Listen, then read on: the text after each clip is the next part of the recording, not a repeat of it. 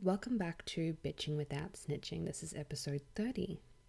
So, the advice for today is if you're a guy and you're listening, because I do have 50% male and 50% female listeners. So, on the topic of blue balls, guys, the advice to you is if you use the excuse that, oh, you've got blue balls, stop. Honestly, we don't give a fuck. Us women, we don't care if you got fucking blue balls, okay?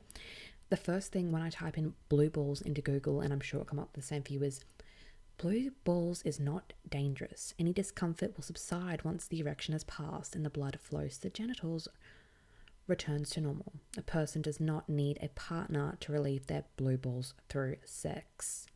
Okay, motherfucker?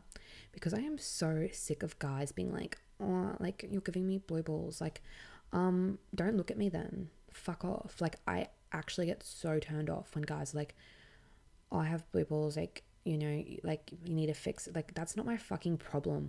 And if you fucking say that again, they're gonna be purple balls once I fucking squish them with my fucking stiletto. Okay, bitch? Yeah, bitch? Yes, I called you bitch, dude. Okay, deal with that.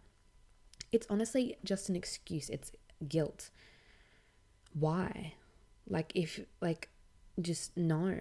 Like, no, it's not.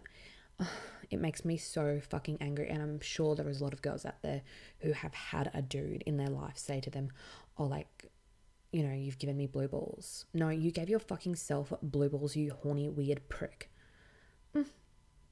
Okay, I'm just gonna leave that there before I get too angry. Okay, that's what I'm gonna do. I'm gonna leave it there, and I'm gonna say bye, bitches. Okay, bye.